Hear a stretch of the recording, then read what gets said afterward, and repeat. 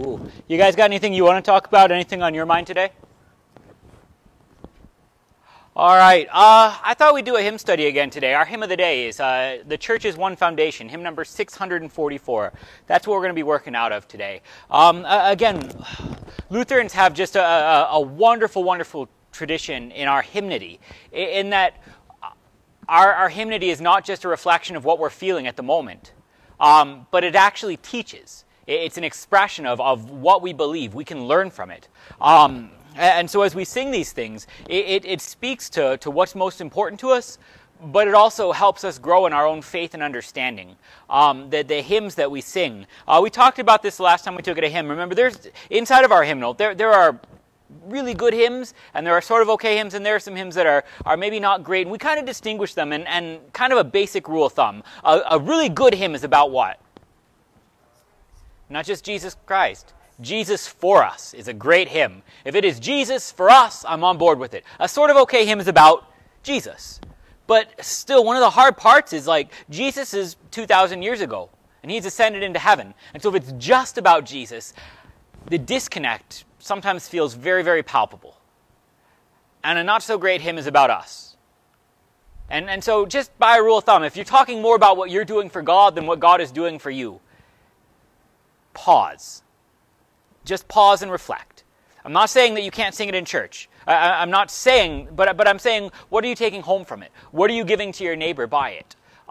Because if your hymn is just simply, God, I love you so much. God, I'm so grateful for you. God, you make me feel so fulfilled. And you're singing it to somebody in the next pew over, even if you don't realize it, because they are just having the worst day of their life, and they're desperate for a little bit of gospel, and they're having a hard time because they don't feel so fulfilled, and they don't feel.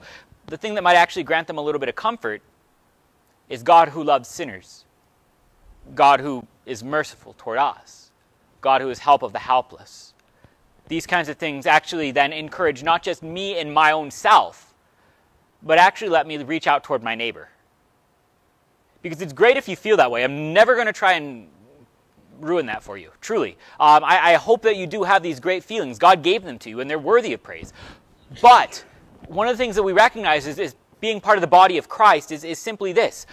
Is church just between you and God? And these other people just happen to be sharing your space and ruining your vibe?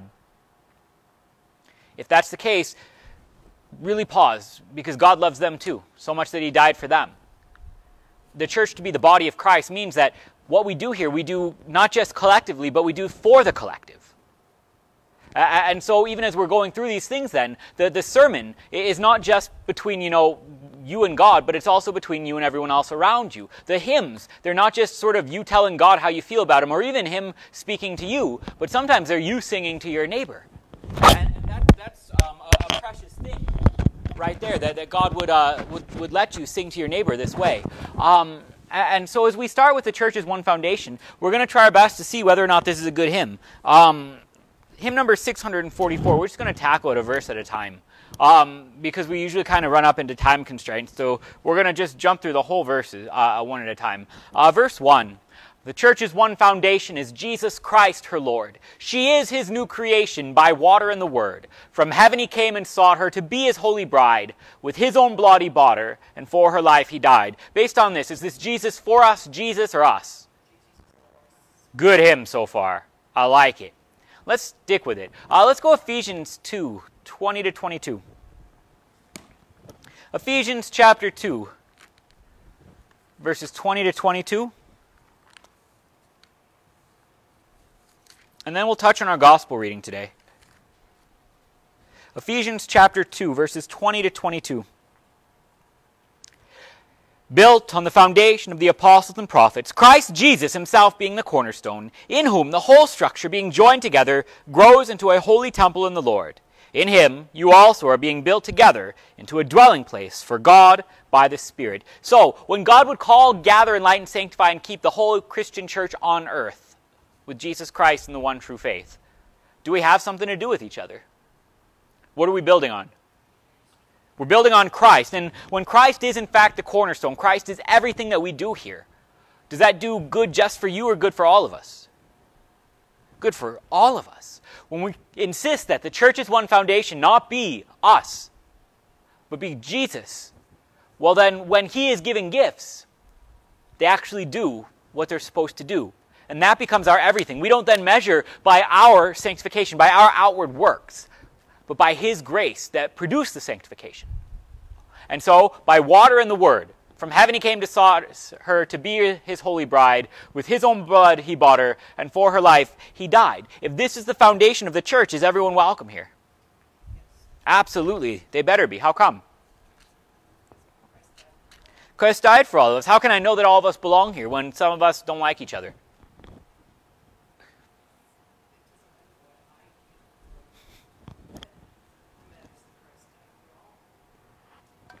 It matters that Christ died for all. So we start by looking at the places where he worked for us. And so even if I have a real problem with you, I have to say, well, God washed you and called you holy.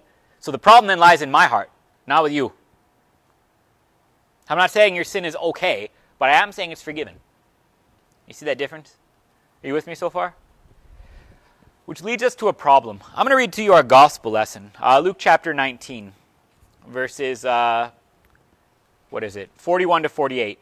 Luke 19, 41 to 48.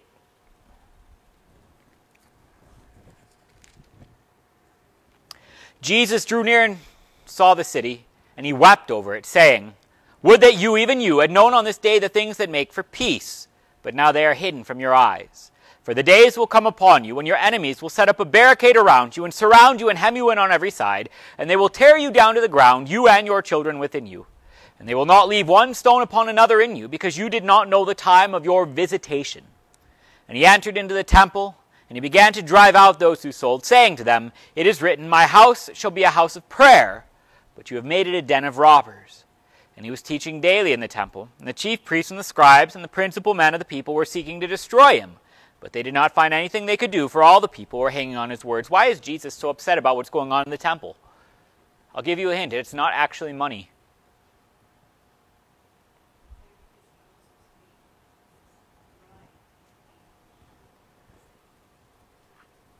How is his bride being desecrated? You're right, but how? The truth wasn't being spoken. What were they making about? Jesus for us? Jesus or us? Would that you, even you, on this day would have known the things that make for peace. You'd have been fine if you'd only recognized the visitation. What's visitation? Being... If I visit you, what am I doing? I'm there. We love to sort of say Jesus talks about money more than anything else in the Gospels. And that's mostly because we're more interested in money than anything else that would happen to be in the Gospels. Jesus uses money a lot of times as a reference point, a lot of times to point out idolatry, and even sometimes to teach lessons. But every single time he brings it up, it's not giving financial advice. What's he talking about? What's the Bible about? It's about Jesus for us. So here's the deal. We have to make the church then completely devoid of anything of monetary value. So no air conditioning for you in the summer and no heat for you in the winter, because those things cost money. Cool? Cool. I realize that also the very same Bible mentions that the preacher should earn their living from preaching the gospel. But no money, so let's make sure that Scripture contradicts itself, because that's clearly our God. Also, the things that we put in here, things of beauty, just like in the Old Testament, when they were actually called to build the Holy of Holies out of gold, that was clearly bad. So when God told the people to do that, he was wrong. Or Jesus just changed his mind. Or Jesus is opposed to the Father. Do those things fit with the Scriptures? Jesus who says, "Not my will, but your will be done." Jesus says, "I am the Alpha and the Omega, the beginning and the end." It's not that money in the church is bad. It's that money instead of Jesus is bad. God or mammon, which was how we closed out that Luke 16 from last week, when we were talking about the parable of the unrighteous manager. It's not that money is bad. Money is a thing. And where did that thing come from? From God. When they were buying and selling in the temple, what were they buying and selling? Do you know? Animals for sacrifice to God. How did they get the idea they should be sacrificing animals to God? Well, God actually told them to do this thing. So, is he really mad that you're doing the thing that I told you to do? No. He's mad that you're divorcing him from being present in that sacrifice. And when God isn't present in that sacrifice, what are you doing with it? You might as well make a couple bucks.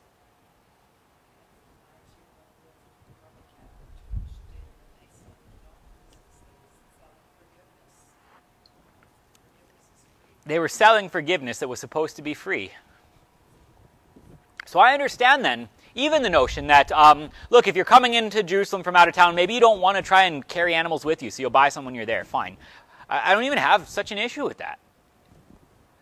But the idea that people would be profiteering on it, well, if it's your business, fine, but if you're a part of the temple, then the temple is selling forgiveness. And that's not okay. So we don't sell church services here. We don't. We shouldn't.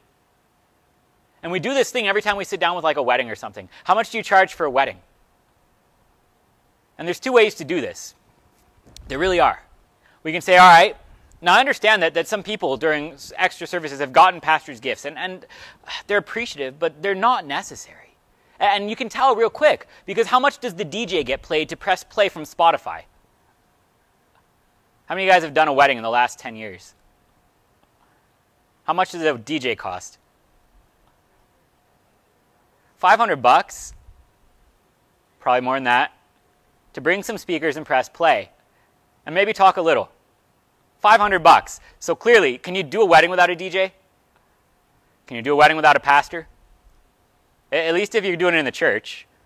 How much does a photographer cost? More than that. You can actually do that without... So if we're truly selling church services, we are underselling ourselves tremendously. Because you can get by without a photographer and a DJ. But if you want to get a wedding done in a church, you actually do need an officiant. So if we truly are selling it, we're really, really bad at it. Or, look, you provide for us to be here. And thanks be to God that I do make my living by preaching the gospel. But at the same time, we don't sell church services. What we say then is I'm free to do church services whenever you want because I don't have to have a second job. I don't have to devote myself to other things. I get to do it to you. When we start selling forgiveness, selling the things of God that ought to be free, we have to ask, well, if God wants them to be free and you could just give them away, why aren't you? Which was Luther's big contention inside of the 95 Theses that, got the Reformation rolling when the Roman Catholic Church was selling indulgences. If the Pope really is sitting on the treasury of merit and he actually could just give it all away and let everybody out of purgatory, why not? Money in the church is a touchy issue, though. How come? What? People hate to part with it. That's probably about the best description I could ever, that's better than I had to say. Yeah, awesome. I hate to part with it. And so, I do want to hang on to it. But if it's going to get pried out of my fingers, I want to make sure that it goes to something that makes me happy.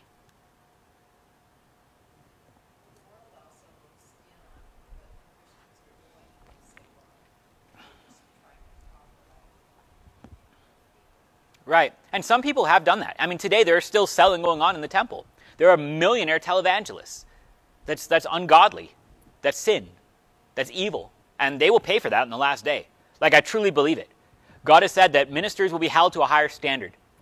That I am accountable for what I say to you from that pulpit. And if I make it my aim to ignore his word, to make myself better off at your expense, he said there will be quite literal hell to pay. I'm not talking about those who mess up, and then when they find out they mess up, they work hard to correct it.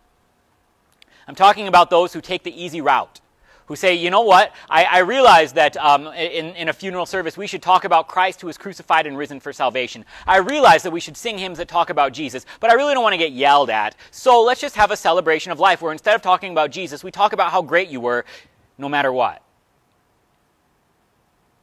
Because I don't want to get yelled at. And I don't want to get yelled at. Like, I hate getting yelled at. But at the same time, I promised that I would speak these things to you. And Jesus isn't messing around when he talks about this. Our Old Testament lesson is even more straightforward with this. I'm going to read to you our Old Testament lesson, which is Jeremiah 8, 4-12. Jeremiah 8, 4-12. You shall say to them, thus says the Lord, when men fall, do they not rise again? If one turns away, does he not return? Why then has this people turned away in perpetual backsliding? They hold fast to deceit. They refuse to return. I have paid attention and listened, but they have not spoken rightly. No man relents of his evil, saying, what have I done? Everyone turns to his own course, like a horse plunging headlong into battle. Even the stork in the heavens knows their times, and the turtle dove, swallow, and crane keep the time of their coming. But my people do not know the rules of the Lord. How can you say, we are wise? The law of the Lord is with us. But behold, the lying pen of scribes has made it into a lie. The wise men shall be put to shame. They shall be dismayed and taken. Behold, they have rejected the word of the Lord. So, what is wisdom? What wisdom is in them? Therefore I will give their wives to others and their fields to conquerors, because from the least to the greatest everyone is greedy for unjust gain. From the prophet to the priest everyone deals falsely. They have healed the wounds of the people lightly, saying, peace, peace, where there is no peace. Were they ashamed when they committed this abomination? No, they were not at all ashamed. They did not know how to blush. Therefore they shall fall among the falling when I punish them. They shall be overthrown, says the Lord. This is not talking to the people. This is talking to the people who ought to be teaching the people. The scribes, the priests. They have healed the wounds lightly, saying, peace where there is no peace. They have said, this is not a sin, rather than your sins are forgiven you. And so, it's going to go bad for them. There's a warning to preachers in this. And it's really, really easy to say this without knowing how to blush. They have forgotten how to blush. What does it mean when you forget how to blush? It just doesn't bother you anymore. Like, you see this, honestly, between adults and kids. There's things that little kids do they don't know isn't socially acceptable yet, and so they're just fine with it, right? Right. When you recognize it, you blush. To forget how to blush is simply to recognize it's not sin anymore. It doesn't bother me in the slightest. We start to glory in our shame. So the things then that we used to once call private or in need of forgiveness, we have said are perfectly acceptable. And for those who have taught people to do that, this is what Jeremiah says comes to them. Does it matter what we're teaching our people? And this is why we sing about Jesus for us and not ourselves for Jesus. Because I will give to Jesus my heart, but show me something good inside of it. Jesus himself says from the heart comes all sorts of evil thoughts, idolatry, sexual immorality, slander, hatred, envy, wrath. All of these things come from inside of a person, and they are what defile him. If I'm just singing about myself towards Jesus, am I going to focus on any of these things that ought to make me blush? Of course not. So here, we're really honest. And we can do that because we know that this stands not on me, but on Jesus. If this stands on me, I have to bury these things deep. I have to hide them. If this stands on Jesus, we can gather here not based on our righteousness, but his forgiveness, his mercy, his righteousness given to sinners. Are you kind of with me on this? Questions or comments? So, if this is the case then, we have to ask ourselves, what are we here for? If we're here just to make ourselves feel good, you can do that lots of places. If we're here because God is here, that's a different thing. They have turned the house of prayer into a den of robbers. And that's not just that they're playing with money. It's that they have decided that God isn't present here, so let's do whatever we want. Here's the real question. Is God truly present in the church? In a meaningful way? Yes. And that means that when we are here and we gather receiving God's gifts, like Ephesians said, we are built up into something bigger than ourselves. You got something? No? Okay. Are you kind of with me? Let's do the second verse then. Hymn number 644, The Church's One Foundation, stanza 2. Elect from every nation, yet one o'er all the earth, her charter of salvation, one Lord, one faith, one birth. One holy name she blesses, partakes one holy food, and to one hope she presses, with every grace endued. And again, this is loaded language. This is talking about who we are and what we believe, and you can spend a lot of time on this stanza alone. We're kind of limited by our time a little bit, so we're going to keep going kind of through this. But I want to go Ephesians 4, verses 4 to 6.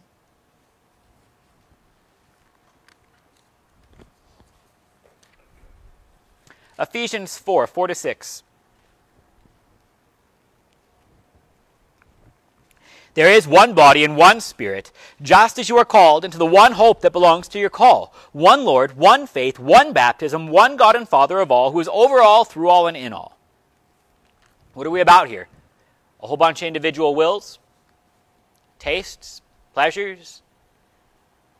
One Lord, one faith, one baptism, one God and Father of all, who over all, in all, through all.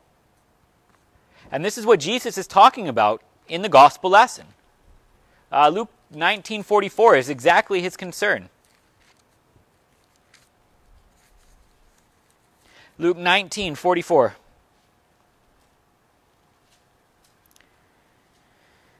They will tear you down to the ground, you and your children within you. They will not leave one stone upon another in you, because you did not know the time of your visitation. The word of our whole gospel reading, it all circles around this one word, visitation. Of everything that's going on, visitation matters. Whether or not God is present in the church, it doesn't just influence whether or not we behave ourselves here, but whether or not we have anything to hope for in the first place here. It's sort of like when my parents go away for the weekend and I have a party. Would I behave this way if they were present? No, that would not go well. Why am I having a party? Because I'm dumb. Oh, because, well, I've got this place and I've got to do something with it, but there's no oversight. So what is my will? What is my, not just freedom, but my lack of containment? Yeah. Sin. We've got this place. What are we going to do with it? And sometimes we just out and out sin, because having a party is fun. Sometimes we assume that if God truly isn't here, why are we continuing with this time and energy and upkeep? Because there is money being poured into it. You guys work hard to keep this place afloat. I mean, I am flabbergasted that we are not in the red. We have put in what? Organ, windows, carpets, roof. Church is busted up, and y'all keep fixing it up. And if God is not here, we got to do something with this space. And so I know there's too many dirty words in the world, so let's do all the fun things they do, but without their dirty words. We'll have a family center, which is where some churches have gone, right? We're going to have concerts, but without the dirty language, without the provocative subjects. Because rock and roll is absolutely always best when you take away sex and drugs and rock and roll. All of the best songs have always come from that. No, because movies are just too full of topics, which is why when we start the idea that if Christians have to buy this or they'll feel like less of Christians, obviously we'll put our best work forward in making good art. No. And all of a sudden we're profiteering on just a whole different crowd. If you're really Christian, you'll buy our album. If you're really Christian, you'll watch our movie. Well, are you buying and selling? It depends whether or not God is here for you. If God isn't here and you're just sort of making a buck because you want to have a sort of rated G environment, yes, you're buying and selling. If God is here and working through these things, that's one thing. So did God promise to work through them? That's the real question. Visitation. Is God present in what's going on here? And how would we know that he is? There's two ways God is present. As Lutherans, at least, we make a proper distinction with this thing. God is present in the working of the law, and God is present in the working of the gospel. In other words, God has set up the world to function a certain way. And so, sooner or later, if I decide to live a life of crime, I might get away with it for a little while. What's going to happen, though? Am I ever going to be truly content by it? Because I've made money my God, and my God doesn't seem to do enough stuff for me yet, so I got to get more God. And honestly, who am I hurting along the way? I can see God at work through this. He says, don't do it, or else bad things will happen to you. That's the very same God who promised false preachers, you are going to get yours by false preaching. And a lot of them do. Because here's the thing. I mean, I can tell you that if I just lay my hands upon you, your Alzheimer's will go away, but I'm not willing to do that for less than $500. But I'm not going to be able to stay in Winside long doing it. Like, I'm just not. I can sell you all kinds of books that tell you if only you behave like me, you can have a mansion like me and a smile like me and a wife like mine and a life like mine. And these are the ways to be the best you or any other kind of Chauncey title I can come up with at the time. But if I have not talked about Jesus and how it's supposed to be, the Lord says there will be an account to pay on the last day. Like, who thinks I have closed communion at this church because it's really, really fun for me to disappoint you and then get yelled at later? I firmly believe that there are not churches who practice open communion. And I can know it because even when I go to the churches inside of my own synod that say, y'all come to church communion if you love Jesus because who am I to judge? They don't give communion to their kids. That's weird, right? Are they saying their kids don't love Jesus? No church has open communion. They have don't yell at me communion because nobody likes getting yelled at.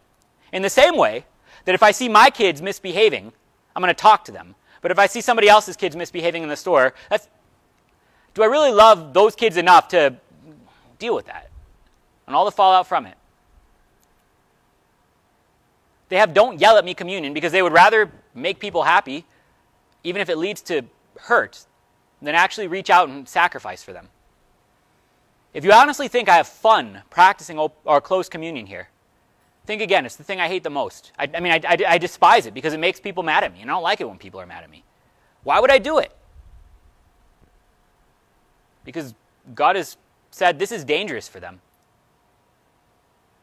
So dangerous that they could get hurt. To the pastors who don't do it because they don't want to get yelled at, yeah, he threatens. The scripture is so clear. They will be held accountable on the last day. We have to ask why it is we do what we do here. Is God present? Because if he's not, you can't get hurt from it. Don't worry. If he is, let's actually act like God is here. The word that matters is visitation.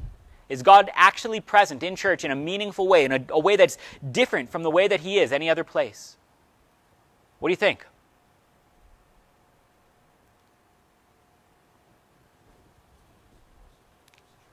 He's present in his church. He's present in the world, and you see it in the working of the law, but something really unique happens in the church. He's present in the church in the working of the gospel. And so when God is present here, something different than anywhere else in the world happens. Sinners are forgiven. 1 Corinthians tells us it's not the cup of participation in the blood of Christ. You're actually a part of this act of forgiveness, a part of this victory over sin and death and the power of the devil. God is present here working in the way of the gospel. And that changes how we do business here. Are you with me on this? Questions or comments? The gospel originates in the church. All the world occupies itself with the law. And it has to. It has to. That's not that the law is bad. I can have a house right here that I can live in at the end of the day safely because of the law. Right? The law is good. We have to occupy ourselves with the law out there. We have to. Otherwise, there would be no society. There would be no safe place to preach the gospel. But here we focus on the gospel. It's not that the law has gone to us here, but it's that the gospel predominates because this is the only place where that happens. And so here we actually say that even criminals are worthy of eternal life. Even the ones who would hang next to Jesus for crimes they did commit. Being near Jesus, recognizing the visitation, is to recognize that there is gospel for sinners. That changes how we behave. It changes our focus. It changes our everything. Are you with me on this? Questions or comments? Let's keep going. Verse 3, stanza 3. Though with a scornful wonder men see her sore oppressed, by schisms rent asunder, by heresies distressed, yet saints their watch are keeping. Their cry goes up how long? And soon the night of weeping will be the morning song. What kind of world do we live in? Sinful world. You actually don't need a hymn to tell you these things, which is why songs about us, they feel good. Like, my favorite songs are about me because it's my favorite topic in the world. But nobody actually needed a hymn to tell you the world's a busted up place. I do need one that tells me Jesus loves me inside of it. Isaiah 6, 8 to 13.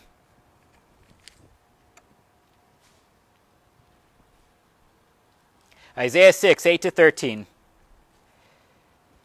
I heard the voice of the Lord saying, "Whom shall I send, and who will go for us?" And I said, "Here am I, send me." And everybody wants to stop reading right there because it's comfortable. And look what I'm doing for you, Lord. And he said, "Okay, go and say to the people, keep on hearing but do not understand. Keep on seeing but do not perceive. Make the heart of this people dull, and their ears heavy, and blind their eyes, lest they see with their eyes and hear with their ears, and understand with their hearts, and turn and be healed." And I said, "How long, O Lord?" And he said, "Until the cities lie waste without inhabitant, and the houses without people, and the land is a desolate waste, and the Lord removes the people far away. And the forsaken places are many in the midst of the land. And though a tenth remain in it, it will be burned again, like a terebinth or an oak, whose stump it remains when it is falled. Yet the holy seed remains in its stump." So Isaiah says, "Here am I, Lord, send me on a mission trip. Here am I, Lord. I can't wait to do cool stuff for you." And the Lord says, "Awesome. What kind of stuff do I get to go and say to the people? Stuff that makes them feel good? Go and make them dull in their understanding. Go and say to them that everything's going to fall apart." The reason we stop reading with this is because it's uncomfortable. We talked about this Wednesday. Does God want to see even the wicked die? Does he expressly say, "I have no pleasure in the death of the wicked, but that they turn from their way and live"? The answer is in that last little bit. The holy seed is in the stump. The stump of Jesse is Jesus, the seed born of a woman who would crush the head of the serpent forever. Make sure the people understand there's only one thing in the world that's going to save. It's not money. It's not power. It's not any of those things. It's Christ and Christ alone. But Christ brings life even out of death. Look here, and there's life. Look anywhere else, and it falls apart. If you want to look to those things for hope, how's it going to go? What is the damage of heresy, of false doctrine, of even heterodoxy? What is the damage of false doctrine? It turns people from the one thing that can save. I'm not saying that if you don't pass the test, you go to hell. I'm not saying that if you can't, immediately determine between the genus Myostaticum and the genus, no, I can't go to heaven. That's too bad. If you can't do these things, you're out. But I'm saying that if you want to focus on things that don't save, well then, as it turns out, you're not going to find comfort. False doctrine points us away from that which is helpful. And it makes us secure in it, which is worse. Because if I say I have no idea where help could be, and somebody comes along and says, help is in the Lord, I say, cool. If I am convinced that I don't need help from the Lord because I have help and money, it's going to be a whole lot harder for me to pay attention. So much so it might be easier to fit a camel through an eye of a needle. If we want to keep our eye on other things, well, that's going to be our treasure. When we look at the passion of the Christ, we actually start to see this. The hope is not in what the disciples were thinking it was going to be when Jesus rode in on Palm Sunday. The hope was on the cross. Did Jesus spend quite a bit of time all along the way saying the Son of Man is going to ride into Jerusalem and die and on the third day rise again? This was not a curveball. To pay attention there is to find great hope in the cross. To not pay attention there, to look to power, to look to wealth, to look to all the other things, it seems like the whole world's fallen apart and God can't be present in it. That's the danger of false doctrine. It points us away from God's promises and to the ones that we would make to ourselves. And I've promised myself a great many things. I'm totally going to work out later. What's the problem? I'm a sinner. And I don't know everything, so even when I promise myself it's all going to be okay and I don't know it, sometimes by those standards it's not. When we look to Christ who works these things for us, then we start to look to him to hope. Is Christ risen from the dead? Will I rise on the last day? Will everything be okay because of that? Yes. Even though everything else fall apart, the holy seed is still in the stump. People are blinded because they're so focused on themselves. Would that you in this day had known for the things that make for peace. Like Jesus. So how do we wait for the Lord then? Patiently. How are we taught to be patient? Through the Holy Spirit. How does the Holy Spirit work? Through the receiving of gifts. Through the Word, which promises us. And we need to hear it over and over again. Same way your wife needs to hear I love you more than once. She does. It's comfort. It's a joy. It's a gift. The idea that we'd only need this thing once and then be done. No, that's not who we are. And we receive that comfort. We receive that patience in God being present here. So it's not just like God made you and God will see you up in heaven. Be patient. God is actually present here all along in the sacraments for us. We're not on our own. When we wait for the Lord, we wait with the understanding that He has not abandoned us. But even now He is present. And when we see that, we have a great peace. Was Jesus present in the temple even when the people were doing it wrong? If they'd have looked to that, it'd have gone a lot better. Are you with me? Questions or comments? Let's keep going. Stanza 4. Through toil and tribulation and tumult of her war, she waits the consummation of peace forevermore, till with the vision glorious her longing eyes are blessed, and the great church victorious shall be the church at rest. Matthew 11, 28-30, which is a verse that I'm sure you know. Matthew 11, 28-30.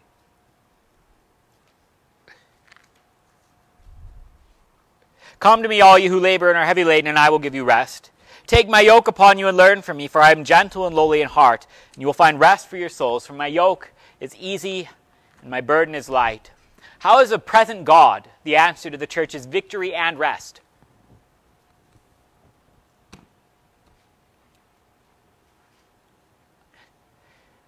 So we talk about rest in heaven, and that's true. But is there rest until then? Yeah, we call it the Sabbath day. What did the Lord do on the Sabbath day? He rested. What does He call us to do? Rest. Not rest as in do no work, but rest as in receive rest. Be within sheltered walls. Receive holiness. Remember the Sabbath day by keeping it holy, which means we should fear and love God, that we do not despise preaching in His word, but hold it sacred and gladly hear and learn it, because this is where our rest is actually given. If God is present here, truly present, if He visits His people, it changes everything. We don't wait for God to be present, but for the last day. We do wait for the last day. I can't wait for it. Truly. I have to die for that to happen, though. Like, even if Jesus comes again, my body has to be transformed from a mortal body to an immortal body. Right? Even if Jesus comes again before I taste death, this old self still has to pass away. But not just that it happens quick and painless, but that it already happened in baptism even. I died when I was 19. And I've died every day since then. Every morning, I wake up, and I should do one of these, recognizing that the old Adam inside me must daily drown and be put to death, that the new man inside me should rise and live before God in righteousness and purity forever. We do wait for the last day, but we don't wait on our own. Now we are victorious. Here God gives rest, and soon we'll have the fullness of it on the last day. But those three things aren't divorced from each other. Now you are victorious, otherwise you couldn't have any of the rest. Now God is present for you, otherwise you'll never make it to the last day. And on the last day, when you finally do see all these things face to face and recognize fully the joys that have been given to you, it is only because God was present all along. They're connected. Are you with me? Questions or comments? Concerns? All right, last one. We got time. I'm actually going to finish a Bible study. Yet she on earth hath union with God the three in one mystic sweet communion with those whose rest is won. O blessed heavenly chorus, Lord, save us by your grace, that we like saints before us may see you face to face. What's the promise then to be near Christ?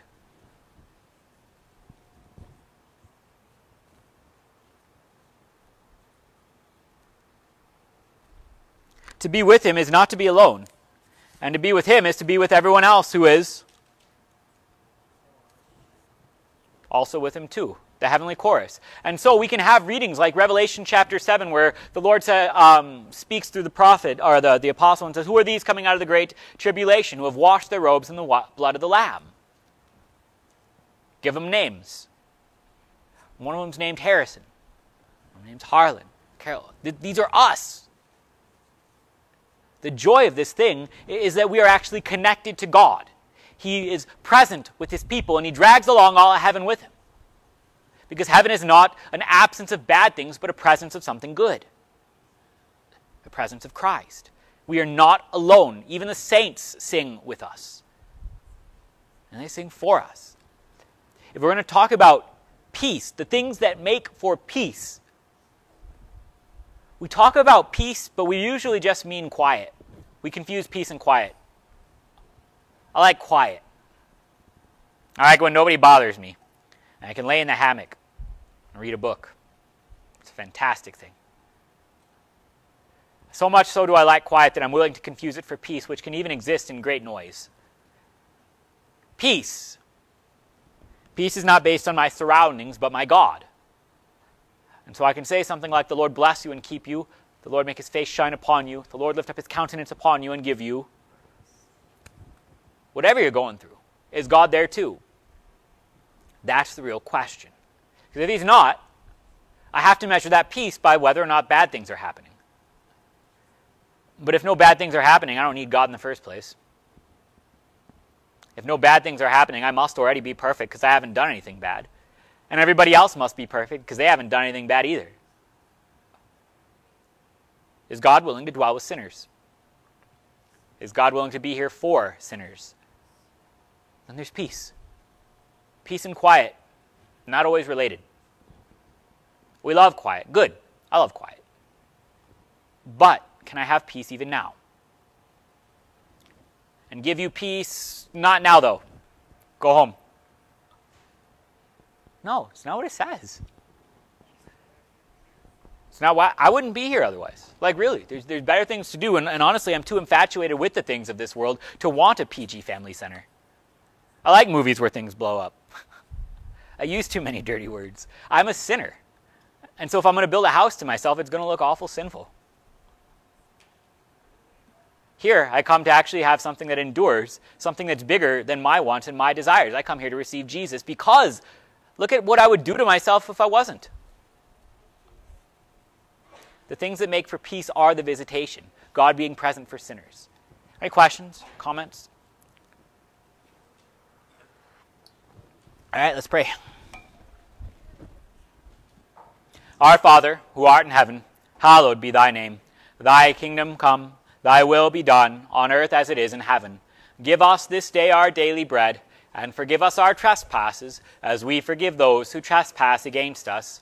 And lead us not into temptation, but deliver us from evil. For thine is the kingdom, and the power, and the glory, forever and ever. Amen. Thank you all very much.